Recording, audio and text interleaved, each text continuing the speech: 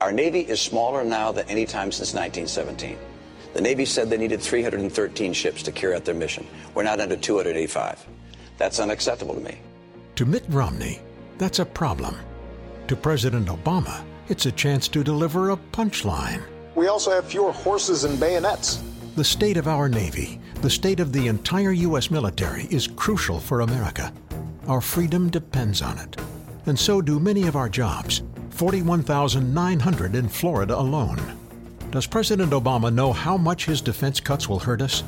Sure, his flippant remarks insult Mitt Romney.